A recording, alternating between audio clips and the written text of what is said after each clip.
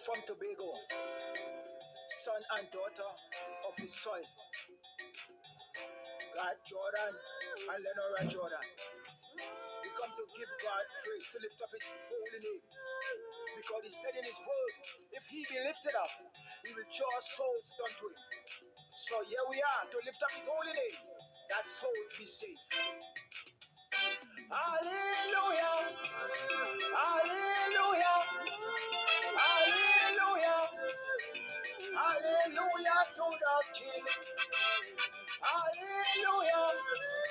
Hallelujah! Hallelujah! Hallelujah to the King. Let the Lord be praised. I praise his holy name. Keep my feet, Lord. Keep my feet, Lord. I will praise you all of my days. Hallelujah. Hallelujah. Hallelujah. Hallelujah to the King. Hallelujah. Hallelujah. Hallelujah. Hallelujah to the King. I come to you, dear Lord. I need your help today. I don't want to look back. I don't want to look back. I don't want to fall away. Hallelujah. Hallelujah. Hallelujah. Hallelujah to the King. Hallelujah. Hallelujah. Hallelujah. Hallelujah to the King. All my pain and my hurts, I come to you, my dear. Only you are love. Only you are love. God wipe away our tears. Hallelujah. Hallelujah. Hallelujah. Hallelujah to the King. Hallelujah. Hallelujah. Hallelujah. Hallelujah to the King. I will hold my brother's hand. Take them along with me. We all must walk in love and victory. Hallelujah. Hallelujah. Hallelujah.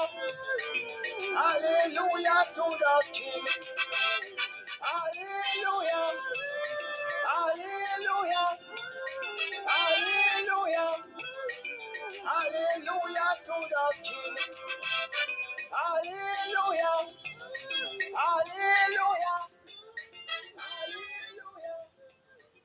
Hallelujah to the King. Hallelujah. Hallelujah.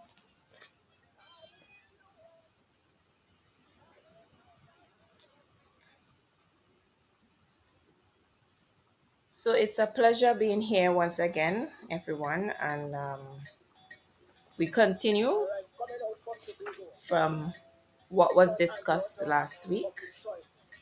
And today I just want to speak about the right of sovereignty over one's will, or the right to choose, which is the greatest of all rights that God has given to mankind. So all scriptures will be taken from the King James Version. And as I always do, I tend to encourage persons to spend time daily reading your Bibles for yourselves. So, as I start, brethren,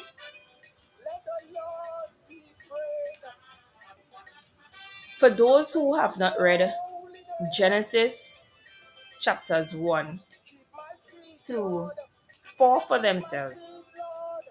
Some might foolishly accuse God of being unfair for allowing the devil to tempt Adam and Eve and watch them sin without even intervening on their behalf.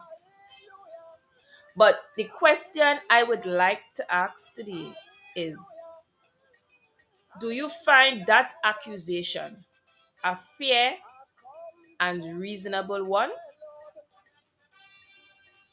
No, I would say, of course not. Because for anyone who would have taken the time to read Genesis chapter 1 to Genesis chapter 4 for themselves, would have soon realized that God not only warned Adam against eating from the tree of the knowledge of good and evil, he went out of the way, as it were, to warn him of the dire consequence should he ever eat from that particular tree. So the prudent would ask, or would be tempted to ask this question: why did God allow that earth changing scenario to transpire without intervening? And the answer to that question is simply this: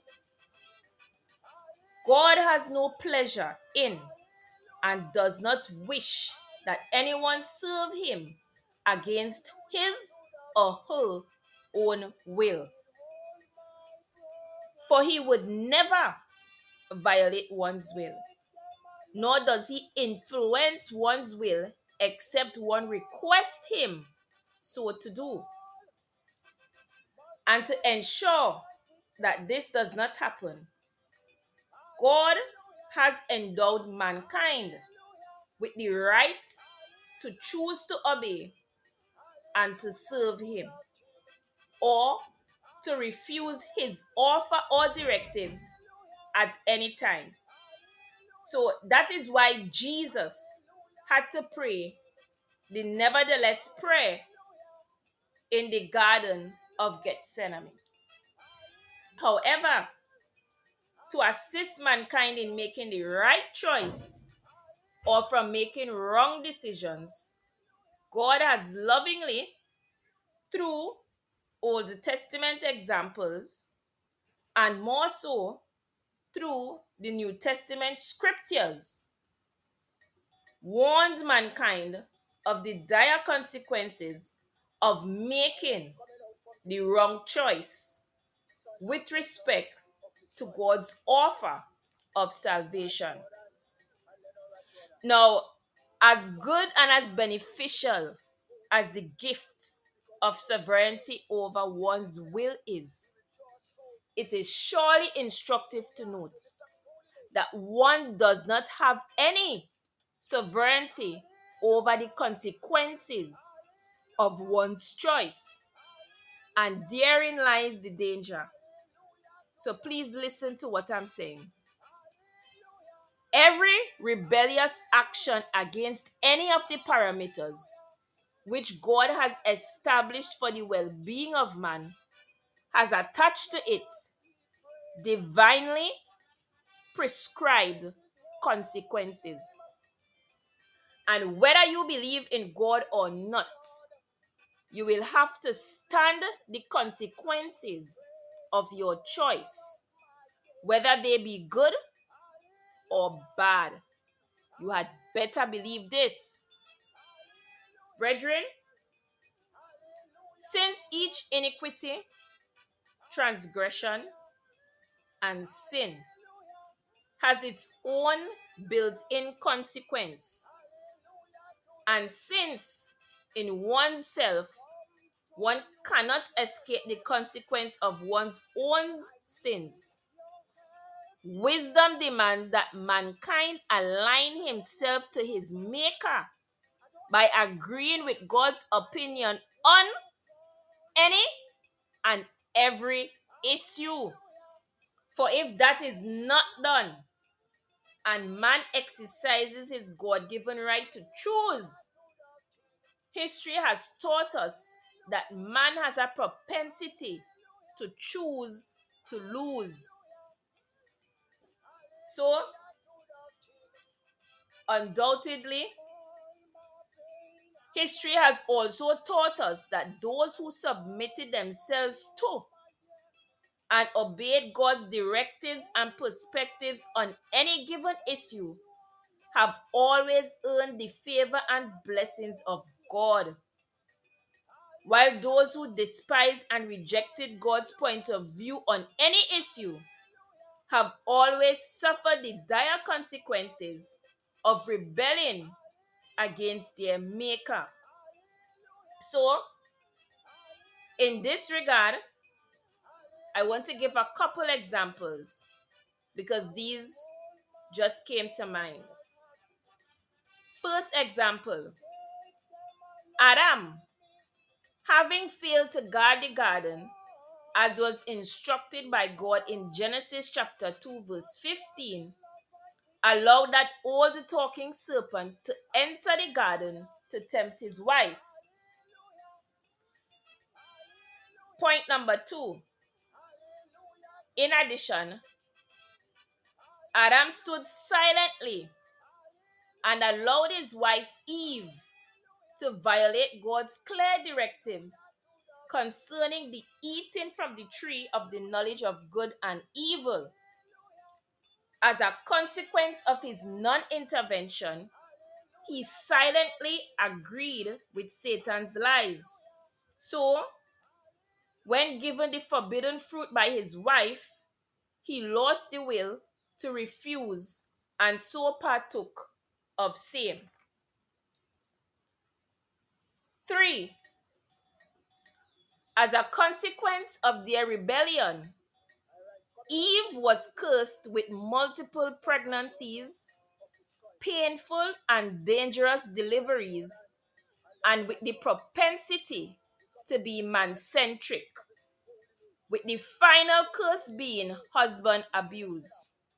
Read for yourselves Genesis chapter 3 verse 16. So for his part, Adam was given the arduous task of eking out a living by the sweat of his brow from a soil that was now producing thorns and thistles. This occupation, said God, would characterize his lifestyle until he returns to the dust from which he was taken. Point number 4. Then along came Cain and Abel, who, having been instructed concerning the offering that would be acceptable to God, offered their respective offerings in the fullness of time.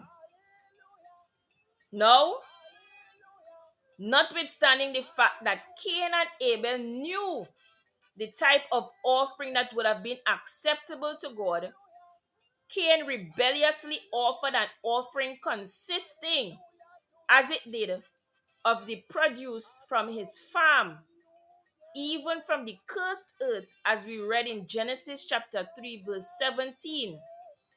As was expected, God rejected both Cain and his offering, as we read in Genesis chapter 4 verse 3.